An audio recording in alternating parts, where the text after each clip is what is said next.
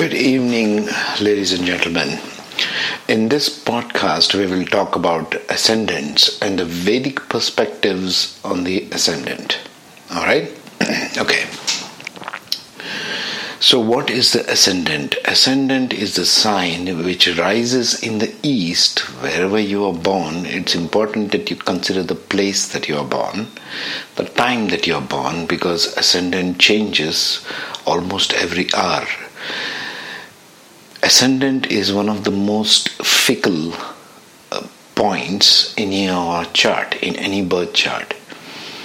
Next comes the moon. Moon changes almost every day. That's why it takes 27 days for it to finish all the nakshatras. But never mind that. We are jumping ahead of ourselves. Let's speak about the ascendant as the rising sign. Why is it called the rising sign? What is it rising in the ascendant? Well, the zodiac sign, the zodiac constellation, which is rising in the east at the time you are born, whether you are born in the daytime, nighttime, midnight, doesn't matter. Some sign, one of the zodiac signs, one of the 12 zodiac signs was rising in the east, in the horizon in the east, at the place where you were born. Why I am stressing on at the place you were born? Because it depends whether you are born in the east side of the world, west side of the world, northern hemisphere or southern hemisphere of the earth. So basically it differs a lot depending upon time, place, year you were born, etc., etc., etc. Year you were born will place the outer planets, Neptune, Uranus, Pluto, in particular houses, depending upon the ascendant. Again, we are jumping ahead of ourselves. Back to the ascendant. So ascendant, why is it crucial? Well, there are 12 different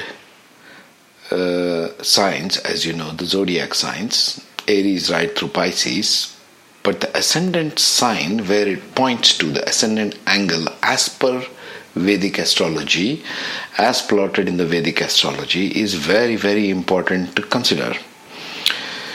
Why do I say that? Okay, I will give the Vedic interpretations now. According to the Vedic texts, everything is dependent on the rising of the sun. The Hindu religion, the Vedic texts, are mainly focused on the sun. The sun is the sole significator or the driving force of the ascendant. Your soul, all the souls, human souls that are coming forth from the sun as the portal of existence, of life on the planet. So the souls coming in to take birth are taking the sun as the portal to come into the earth. And so the sun is the governing force of the first house or your ascendant sign. So let's say you are born and Aries is the rising sign. Aries is governed by Mars. So Mars will be the residing energy which you will take to the rest of the 11 houses. First house is the ascendant sign. So Mars is in the first house. Mars is in your head, literally. So because first ascendant sign, ascendant first house determines what's in the head. And we usually take what's in the head to the rest of the 11 houses of the 12 houses. Okay? This is the governing principle of Vedic astrology. So ascendant lord, if it is Mars, as is for the sign Aries, you will take the Martian energy or the drive to push and accomplish in the outer world to the rest of the 11 aspects of your existence on this planet in this lifetime. And so it goes on forth to Taurus, which is governed by Venus, Gemini, which is governed by Mercury, Cancer, which is governed by Moon in the first house. We are talking only about the first house, the rising sign. And then Leo, Sun in the first house, Virgo, Mercury in the first house, which is the next one. Libra, Venus in the first house, Scorpio, Mars and Ketu, or the south node of the moon in the first house. Then comes Sagittarius with Jupiter in the first house. Then comes Capricorn with Saturn and Rahu, or the north node of the moon in the first house. Then comes Aquarius Capricorn with only Saturn in the first house, Aquarius with Saturn plus Rahu in the first house, and then last, the 12th sign of the zodiac, Pisces, with Jupiter and, well, if I want to combine Western astrology systems, which has got a very useful thing of outer planets, co-ruled by Neptune in the first house. So that being said, the ascendant is the rising sign. That's the energy which the Lord of the first house is taken to the rest of the 11 houses. So it's that principle in Vedic astrology of what is inside your head or what is inside your mind is projected outwards. As within, so without. What it is inside, you project to the rest of the 11 houses or areas of your life. That is why it is very crucial for you to plot your birth chart using the Vedic style of calculation, the sidereal time, which is far more accurate in my experience with seeing all the charts that I have seen, including my own, to plot it the Vedic style, because there is a 30-degree, almost a house difference between the ascendant signs of Vedic versus Western tropical Placidus system. It is an offset of about 30 degrees. So for example, if I take a person's individual chart which I have seen, if it's their ascendant is Scorpio rising in the Western Placidus style, it will become Libra rising in the Vedic style.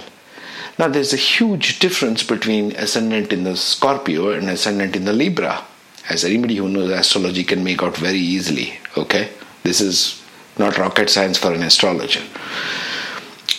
Scorpio rising sign is ruled by Mars and Ketu, the south node, the secretive one, the introverted one. Everything is about secrets for Scorpio, hidden, that which is still water. You can look up my other podcasts on what Scorpio rising sign means. And the Libra is driven by Venus in the ascendant. So they are all about giving. One is about keeping secrets. One is about giving away.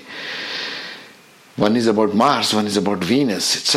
It's like 90 degrees apart. Okay, so be very careful about plotting charts first. I can't overstress this point. It is seriously you're looking at a different person, literally, between Vedic and Western charts. So I leave it up to you which style you want to use. But I can't overstress this. I have done both ways. I have learned Vedic astrology and certified in it. I got certification even in Western astrology.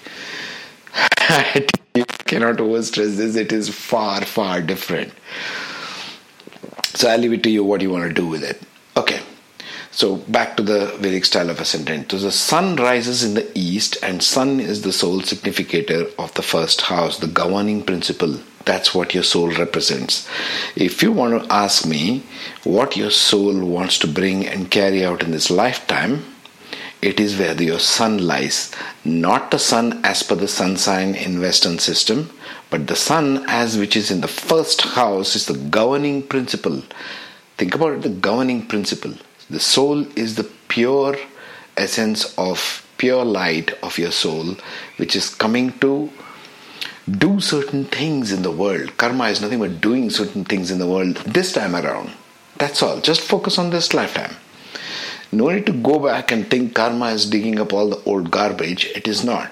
Karma is just what you have come to do this lifetime. It's like an imprint. It's like a snapshot of the heavens which you have come to actualize and physicalize and manifest and experience in this world. The soul just wants to experience.